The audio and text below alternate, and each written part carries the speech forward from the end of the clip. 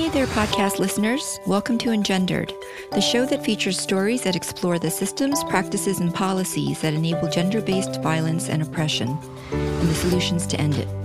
We use gender as a lens to understand power and oppression, teach feminism, and decolonize hearts and minds, one story at a time. Engendered is sponsored by Can Do It, spelled Kanduit, and I'm your host, Terry Yuen. Part 2 of our conversation with Susan and Gina explores other ventures in the Enspiral network, which are employing feminist practices to build cultures and companies motivated by agency, autonomy, and self-organization.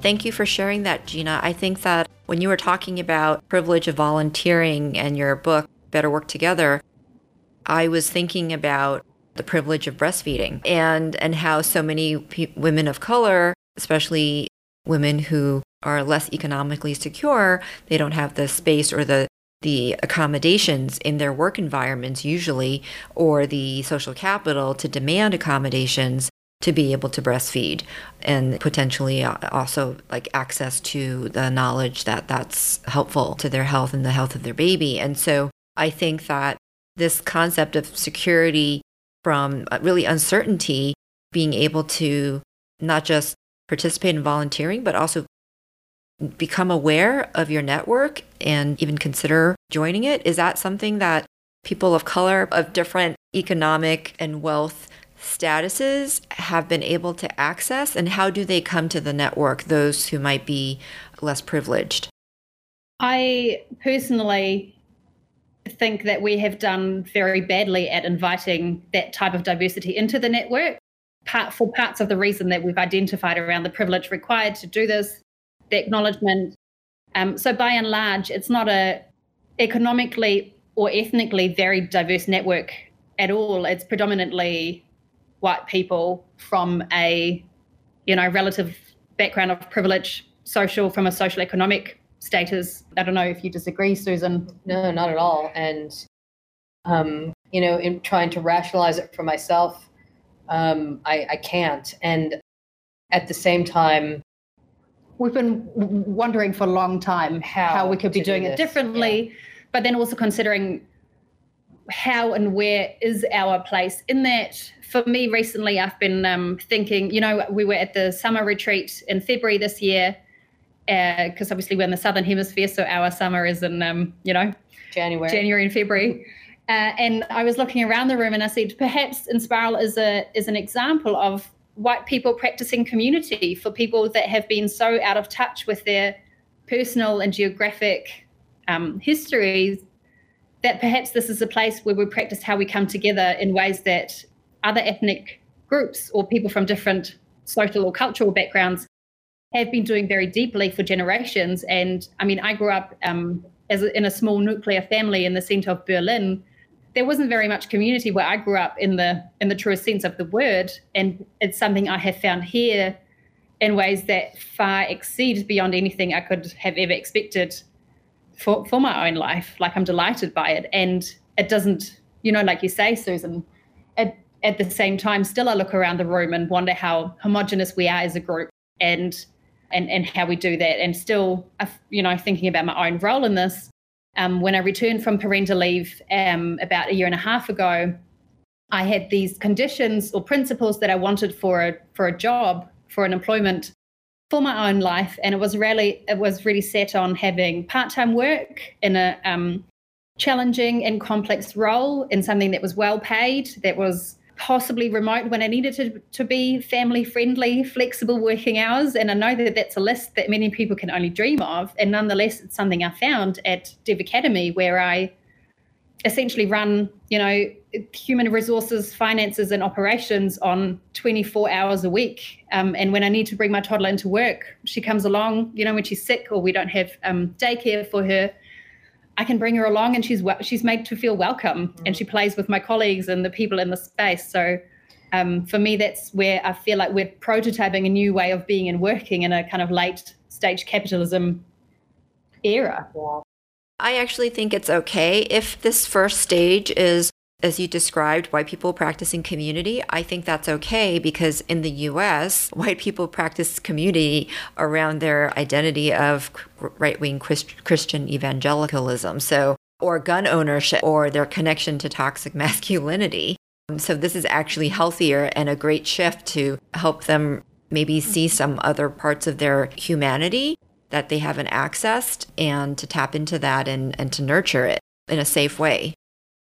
I think that what we've seen with the book, which is kind of taken on a bit of a life of its own, we recognize that it wasn't that difficult for us to actually magic up, I think, a really nice artifact and document of personal stories, learnings, practices, and ideas around what could be possible if community was the business. And one thing we didn't particularly get right, because we don't seem to have the skills in our ecosystem currently around marketing a book. Though nevertheless, we've sold about 1,500 copies, which I think is pretty cool. But it's interesting because I get the notification every time a book is sold, and it's interesting for me that there's no pattern or rhyme or reason to that. Like, I think the last 5 books that were sold over the weekend: Singapore, South Korea, India, Brazil, and France, right? And the idea that there's something in the zeitgeist or in the air of just thinking that there's humans or groups of humans collecting themselves in the far reaches of this planet, looking for a little bit of inspiration from some folks that have been practicing it for a while, is just kind of more than I could ever imagine or hope our contribution could be. And yeah, just super excited also that you somehow managed to find us, and were interested enough to reach out to talk to us on your podcast, Ferry. Well, I feel privileged that I get to speak to you and share what you do with my audience, and hopefully with more people who are in this space doing work in social impact and social enterprises and thinking differently about it as well. Because one of the struggles that I have is, even though I'm very steeped in the gender justice space, there are people who might call themselves allies and who may even be survivors of gender-based violence, and they're not necessarily reliable allies in the work. And everybody knows that you can potentially take on the tools and the practices of dominant culture and replicate them. And a lot of people in the space that I encounter do that. And so this consciousness raising is something that's a continuous process that we have to engage in and to interrogate. And I want to get back to, Susan, what you had brought up earlier, the tyranny of structurelessness. I actually read that article. A consultant, a friend of mine, shared it with me, and I wanted to actually bring it up. So I'm so happy you brought it up, because in the context of the way you described the Enspiral network and the governance structure, I was curious how, especially since some of the folks, I believe at Lumio, have a background in the Occupy movement, and that was one of the criticisms of the Occupy movement, that there eventually this sort of overwhelming desire for collective decision making got in the way of actually anything getting done. And so I want to just dig a little more into the different ventures and how people who are working at those individual ventures decide how to split their time between the actual work that they're doing and the commitment that they're making to the customers that are using their products and services, versus, I think you mentioned 15%. I don't know if that was just a random number or if it was a guidepost, but the 15% of the time that members might have to actually explore the initiatives on Slack, for example. And did you say there were 150 of them? So if there are that many, how do people actually decide what to do, and how do those projects actually have some accountability in moving forward? Perhaps just to clarify, so there's the ventures, and I look at Enspiral Dev Academy, there's about 22 people who are employed by the legal entity that's Enspiral Dev Academy. And out of those, I think there's about 5 people who are proactively involved in the Enspiral network. So the other 17 or so are making their livelihood through a venture that's come out of Enspiral, but aren't necessarily involved in the inner working of the network. I see. So not all the employees of every Enspiral Network venture is a member of the Enspiral Network. No, but they can be, and it depends on the capacity, on the interest, on the demands on their life. And for me, for example, I find it easiest to speak from specific experience. Like I said, I have a small child at home. I work at the moment about 28 hours, I think, for Enspiral Dev Academy. And I probably, at the moment, give maybe 2 hours a week to Enspiral. So whether that's 15%, can't quite tell you, definitely not in terms of the capacity in my life at the moment. And it's varied. There've been phases in my life where I was actively involved in every conversation on Lumio, whereas now, I do that at a relatively minimal level because of the demands of my life in other areas. And yeah, maybe Susan, you can speak from your own experience what that's been like for you recently. Yeah, and 15% was just a number I pulled out of the air, so no, it doesn't really mean anything. Yeah, so for me recently, my work commitments have been such that my time has been, it's variable, right? It's different all of the time. So I guess my acts of service to the whole are my role on the minimum viable board. I also step in and out of a role of supporting the Catalyst cohort. I really do try to read all of the Lumios and participate as much as I can. But I think that one of the things that Enspiral has done well is like recognize and acknowledge that we all go through this, and there's no judgment or feeling of letting down the side if we're not able to be on 15%, 20%, or even 5% all of the time. And I think that has again allowed the work that people choose to do to sometimes be more specific to the time that they have, right? And I think that the working group format allows that. One thing that I wanted to get back to, though, a little bit, thinking about your wondering about the decision making. If I think back to some of the critique of Occupy and sitting in circles trying to make collective coherent decisions together. My understanding is that some of the patterns that turned up, even in those circumstances, were reflective of traditional hegemonic patriarchal patterns, like the loudest man in the circle with the most context taking up most of the space.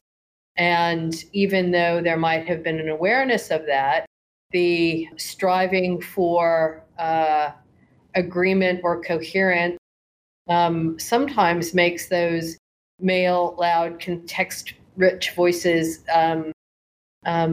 act out in even stronger ways, even in the conditions and the scenarios where that's not either what's expected or what's possible. And the idea of how could technology help us start to break some of those characteristics that are endemic in the way that we make decisions by creating asynchronous modes of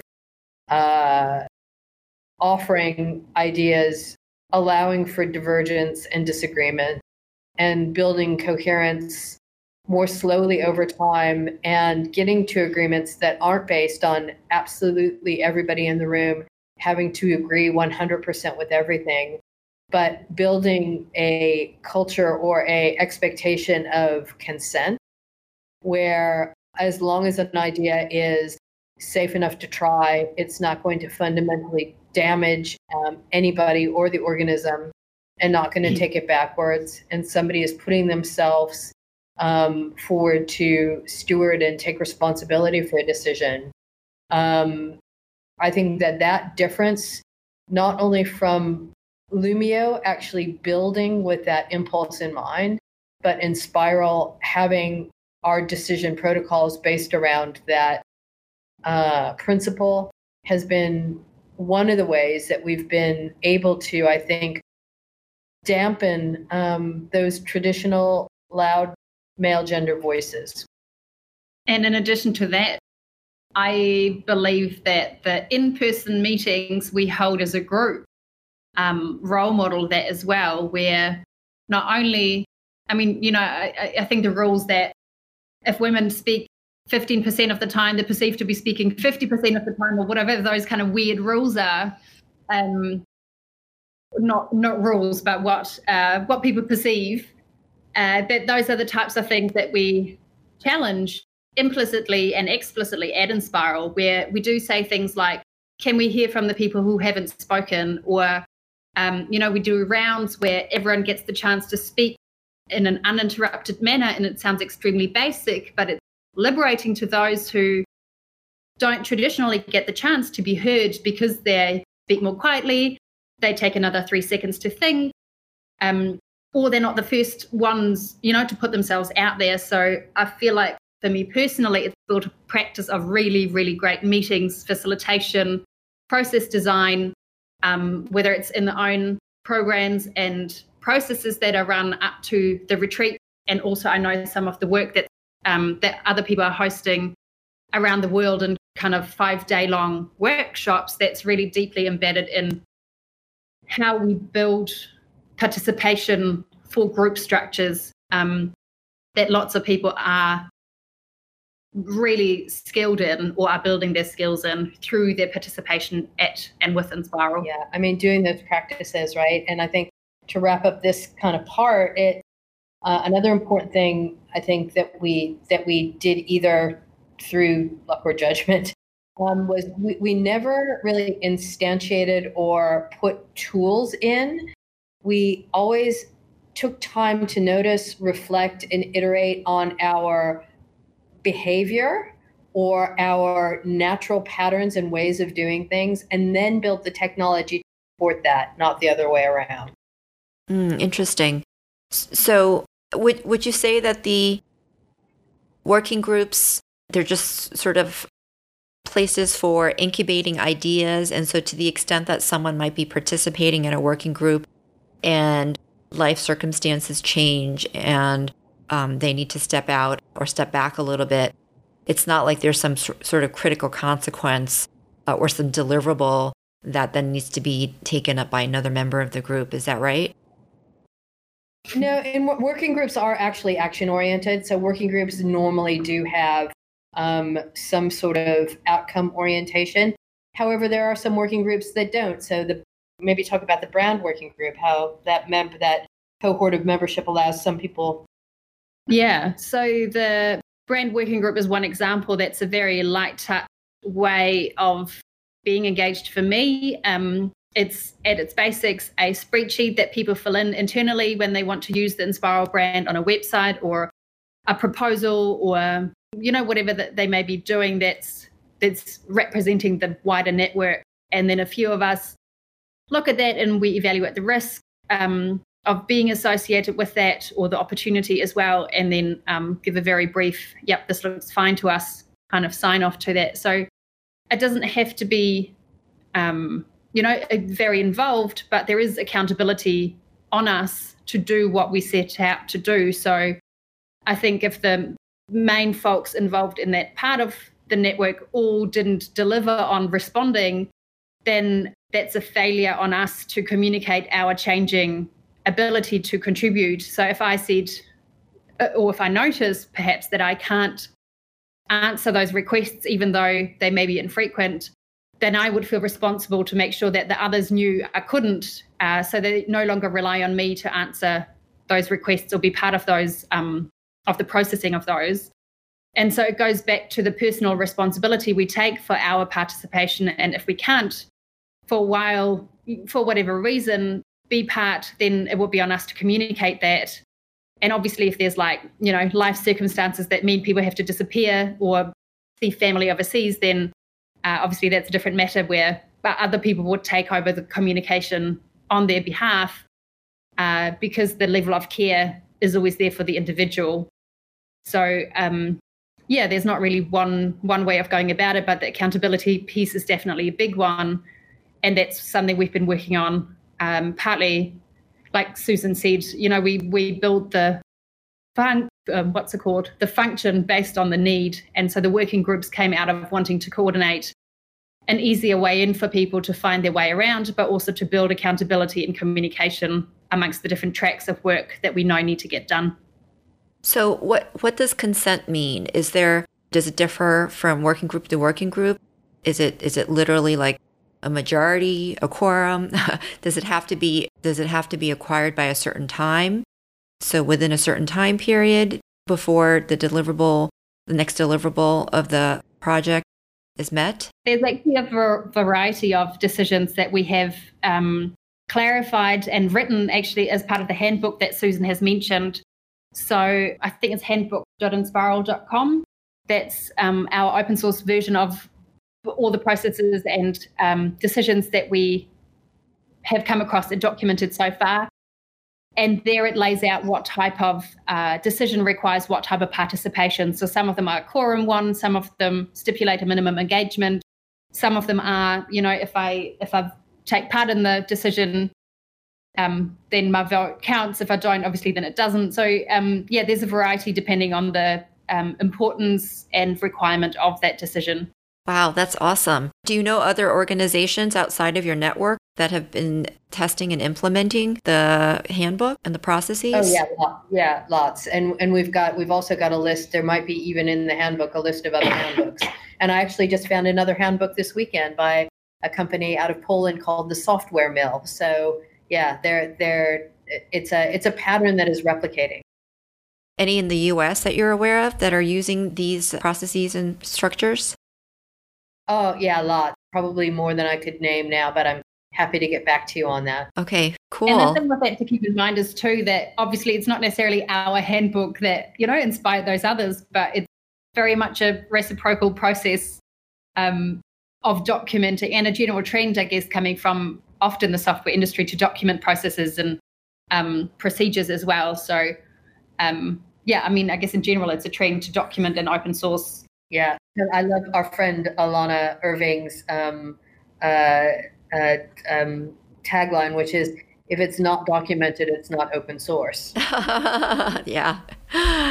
Well, I would say that if it's not documented, it's also not something that happens very much or can be acted upon as well. So yeah, you mentioned, Susan, I think you're the one who mentioned Software Mill in Poland. Are there any other models of inspiration that Enspiral has? Well, I think that we've got a few kind of what we'd call sister organizations around the world. We share is probably the most significant. And that's We Share as an OUI share based in France or originating in France. Yeah, that carries similar and related ethos, I suppose. But yeah, you're definitely... Susan's been out in the world more than I have recently. So Software Mill is just a company that basically stood themselves up to be self-organized and self-managed, which means they make all their decisions together and they do all their governance together and everything is transparent. There are many examples of companies in the world that are doing similar things. And haven't you been going to work with a monastery somewhere? Yeah.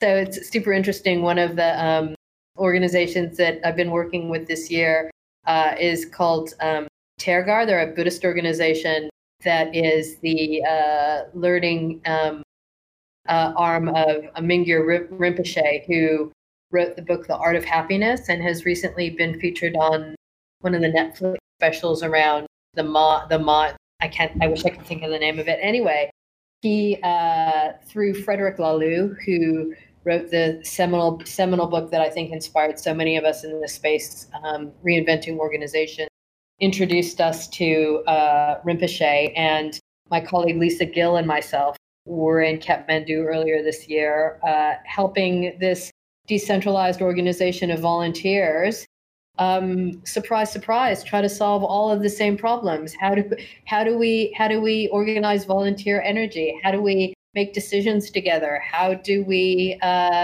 spend our money together? How do we share our gifts in a way that's productive?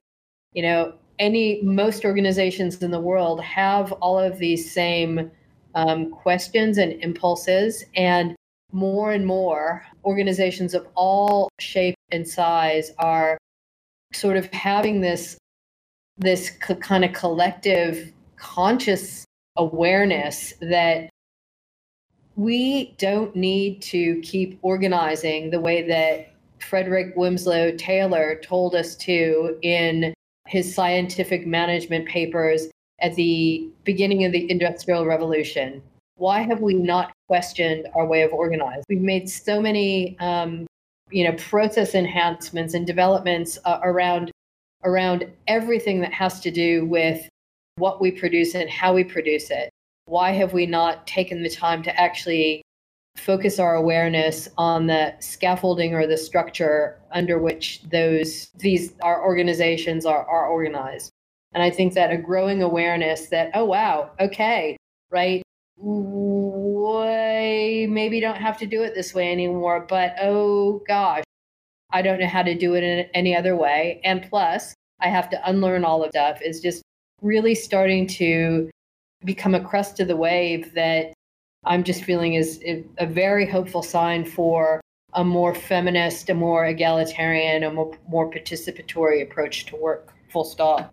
And that's where I often see Enspiral, not only as a prototype, but also as a personal development ground for everyone who comes into this and, participates in it or is around for a variety of length of time. And the learnings people go through personally of that unlearning. I've come from a heavily corporate culture and background for the first few working years of my life, and to realize that life can be different and you can question authority and you can, speak up when you have opinions, even though it's not your place, perceived or, real. All of that takes emotional dedication and work from the individual to be able to do that and progress that. So yeah. And I think you're right. And I think the way that I kind of sum that up is that there's something that's always been implicit in Enspiral, that it's expected that you'll be doing your internal work as well as the inside work as well as the outside work. And even that implicit, explicit invitation, but the way of being that is enabled by the ability to hold one another in that in a way that prioritizes care is, I think, something that could be the most important feminine element of organizing that we can offer. Yeah, I mean, I was thinking earlier when Gina was talking about working groups and how if life circumstances change and people's ability to contribute fluctuates over time, that they have to proactively share with the group those changes. And sometimes, people who really are like overachievers and really want to just maybe like fear of missing out, whatever it is, like it's a hard process to go through and a hard place to come to that realization that, oh, I can't give as much as I would like. And it requires a level of self-analysis and self-awareness that I would guess is already is a self-selected part of anyone who wants to be a part of the network, because they've already decided that this is something they are intentional about wanting to be a part of. Does that sound accurate? I think so. And for me, it speaks back to when I said, everyone shows up for their own reasons. Everyone's done everyone's been on their own journey to arrive at this place, and the ability to self-reflect on why, maybe not initially knowing why, but over time working out why people choose to show up and choose to stay or choose to go is such an important one in that. And I think that sense of can I step in, can I step out, and the work required, the internal work, Susan, that you mentioned too, is related to that sentiment around showing up as your whole self. So making sure that we acknowledge the different parts in our lives that create pressures and boundaries and opportunities for us to be part of something or not be part of something. But it's okay to share that in a business sense too, if you want. So that practice of checking in and seeing how people are, that we do, whether it's as part of a gathering or within the ventures and working groups that we're part of, that is a strong practice of beginning every time, of seeing how are you, what's on your mind, what do you need to say, so you feel like you've arrived in this meeting or in this space. And arguably we don't do it every time for every half-hour meeting that we have amongst three of us when I sit next to them all day. But if it's something that's more ritualistic, we've got the staff meeting and process at the moment, and I know it'll kick off with the ability for everyone to speak something about themselves and how they are. So that's a practice that definitely has trickled through all different parts of the network. Absolutely, yeah. Micro practices that become rituals start to kind of build our muscles for maybe that deeper, more introspective or potentially scarier levels of sharing, because it just becomes part of how we show up for each other and with each other. And another interesting thing that you mentioned, Gina, just in your last little reflection, it's also okay to leave Enspiral. Quite a few people that we know and love and trust and are still in our lives and will always be in our lives have, taken the very clear, articulated step of moving away for a season or moving away forever, because it's either not serving where they are in this particular time in their life, or and for any other reason. And I think that Enspiral is not necessarily a forever place. It's a living place. People are always joining, and people are always stepping away, stepping back. It breathes, and it never stays static. Is it Enspiral's intention to create a platform and a space for other organizations, other industries, individuals, groups, etc., to be inspired by and to potentially replicate these practices? Or do you actively go out and try to, for lack of a better word, mobilize certain sectors that you think might be open to adapting these practices? I don't think it wasn't the original intention, I don't think. I think it started as an experiment to see what was possible. And then over time, we've noticed that, people started getting approached to speak at conferences and give workshops and, be part of podcasts like these and say, there's something about what you're doing that is different. And one of the main pieces of that was people saying, lots of people are talking about how you can do this, but you are actually doing it. And so for us, it was a very action, focused approach of saying, let's do this and let's write it up afterwards, as opposed to like a hypothetical manifesto of how one could. And we got to a point of realizing that we probably had enough stories to write a book about it, which is how the book has come about. Because people kept asking, how do you do this? What else? Tell us some stories about what's happened. So if we hadn't done the 7 or so years of work prior, we would have never been able to write a book about this journey, about this evolving journey. But because we've been, numerous generations of people have been dedicated to this cause in one way or another, the stories and experience has emerged to be able to capture it and write about it. And like Susan said, the people who are showing interest in it are so far afield that we never would have dared. And if the positive byproduct of us doing this is inspiring more people to change their practices or their approach, then that's great. And we can only do that by keeping on doing, keeping on being in action as opposed to not doing that. Yeah, and I think that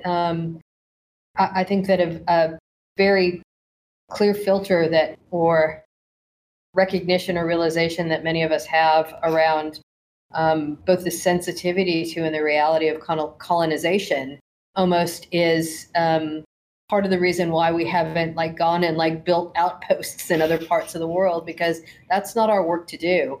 It's the work of every community, every agglomeration or collective of humans that want to start experimenting with different ways to orient, to work, to do that. And all we are here is to support that, and in whatever way we can. And sure, we have people, all over the world traveling and kind of spreading ideas or, helping people set up different experiments. But it was never the intention of Enspiral to create something that colonized the world into action around our particular version of what good looks like. We are not about that. We are about building capacity, helping to support others to build their own capacity to create whatever is appropriate for their particular meaningful and significant work. And can people outside of your geographic region be a part of your network? Because you mentioned earlier the coffee, beer, and pizza contribution. And so if people are physically not situated in a location where they can build those relationships with your network, is it still possible to be part of your network? Yeah, definitely. There's a whole number of people who are in a variety of places, from South Korea to North America to various places in Europe, South America. I don't know if we've got any contributors in Africa at the moment, but it's going pretty far afield either way. And even though, lots of those, it might not be a literal coffee, beer, or pizza, but it might be a Zoom call or a Slack check-in. There's many ways to build relationships and be part of a group with increasing digital ability. And what probably has to be said is that those people who are, in particular those remote, are probably more tech literate than not. And, you don't have to be a developer by any means, but being comfortable on Zoom, on Google Docs, on Slack definitely helps to engage, even for the people who live in Wellington, because there's not necessarily a physical co-location or somewhere where we meet in person every day or every week necessarily. And nonetheless, people are part of it from around the globe. However, a fair bunch of them do commit to show up in person to our retreats or organize gatherings in their parts of the world to connect with other people who are also part of the network. Yeah, I think that's always the big invitation, right? Come to New Zealand for a couple of weeks. Easier said than done, that way. Easier said than done, right? In late January, early Feb, come to Summer Festival, and there's always adjacent activities either side of that to kind of have that in-person time. I guess that's one pattern, definitely, that if you've had the privilege and the opportunity to come and spend time with us in person and really kind of soak up the whole, the vibe, I guess, being able to then go back to your corner of the planet and continue to engage is easier. So before I get to our concluding questions, is there an email address or a website? You mentioned earlier there's an operational process for people who are interested in joining the network and being considered. Is there an email that you can share? I don't actually know the email itself, but it's definitely listed on enspiral.com, which is enspiral.com. And there'll be it might even be a hello at, I believe. I think so. And the handbook again is handbook.enspiral.com. And find out more about the book at Better Work Together. That's all one word, .co. Great, thank you. So at the end of every interview, I ask each of my guests a set of questions that I've adapted from inside the actor studio called the Engendered Questionnaire. My first question is, what is at stake in the struggle to end gender-based violence and oppression? Just a small question for the end there. I believe it's action on all levels. Systemic responses, community responses, personal responsibility. In New Zealand recently, we've had a change in the family violence legislation that's allowing people who suffer from domestic violence to take paid leave to, process and deal and recover from situations of domestic violence, which is one, that's a systemic or systems level intervention that's making it more possible for people to deal with that. And then at a personal level, it's standing up to, remarks that minimize the experience of others. When people say believe women, it's to one degree, it's as simple as that, and hearing people out and believing that people aren't lying about the horrible experiences that they may have gone through. So I believe it takes action and responsibility on all levels. I would just yes and with everything's at stake. What gives you hope? For me at the moment, it's been the conversations about anything from whiteness to privilege to rage, the youth climate strike and, Extinction Rebellion. I think the people who question the status quo again and again, even in the face of, little optimism, that hope remains in those situations either way. Mine's pretty simple: awareness and discernment. Final question. What can we do more of, less of, start, or stop to end gender-based violence and oppression? For a large part of the world, I think it's coming to terms with people's colonizing past of, whether it's from a gender point of view, from a patriarchy point of view, from a population point of view, of acknowledging that there's a difference in power and how we see and perceive power, and that needs to shift. Yeah. White men need to get out the way. I think white men need to get out of the way. We need to keep naming it. And white men need to also start participating and naming it. Well, Susan and Gina, thank you both so much for joining the show today. I look forward to testing out these ideas and practices in the work and initiatives that I'm involved in. Awesome. Thank you, Terry. Thanks. It's been great. Look forward to whatever comes next. Keep up the good work. Thanks for listening to this episode of Engendered. The show is sponsored by Can Do It Q&A, a peer-based knowledge platform that connects social service providers in advice, community, and learning. You can join Can Do It Q&A for free at qna.kanduit.com. I'd love to get your feedback and hear any questions or suggestions you may have for the show. Please email us at engenderedpodcast@gmail.com with your questions.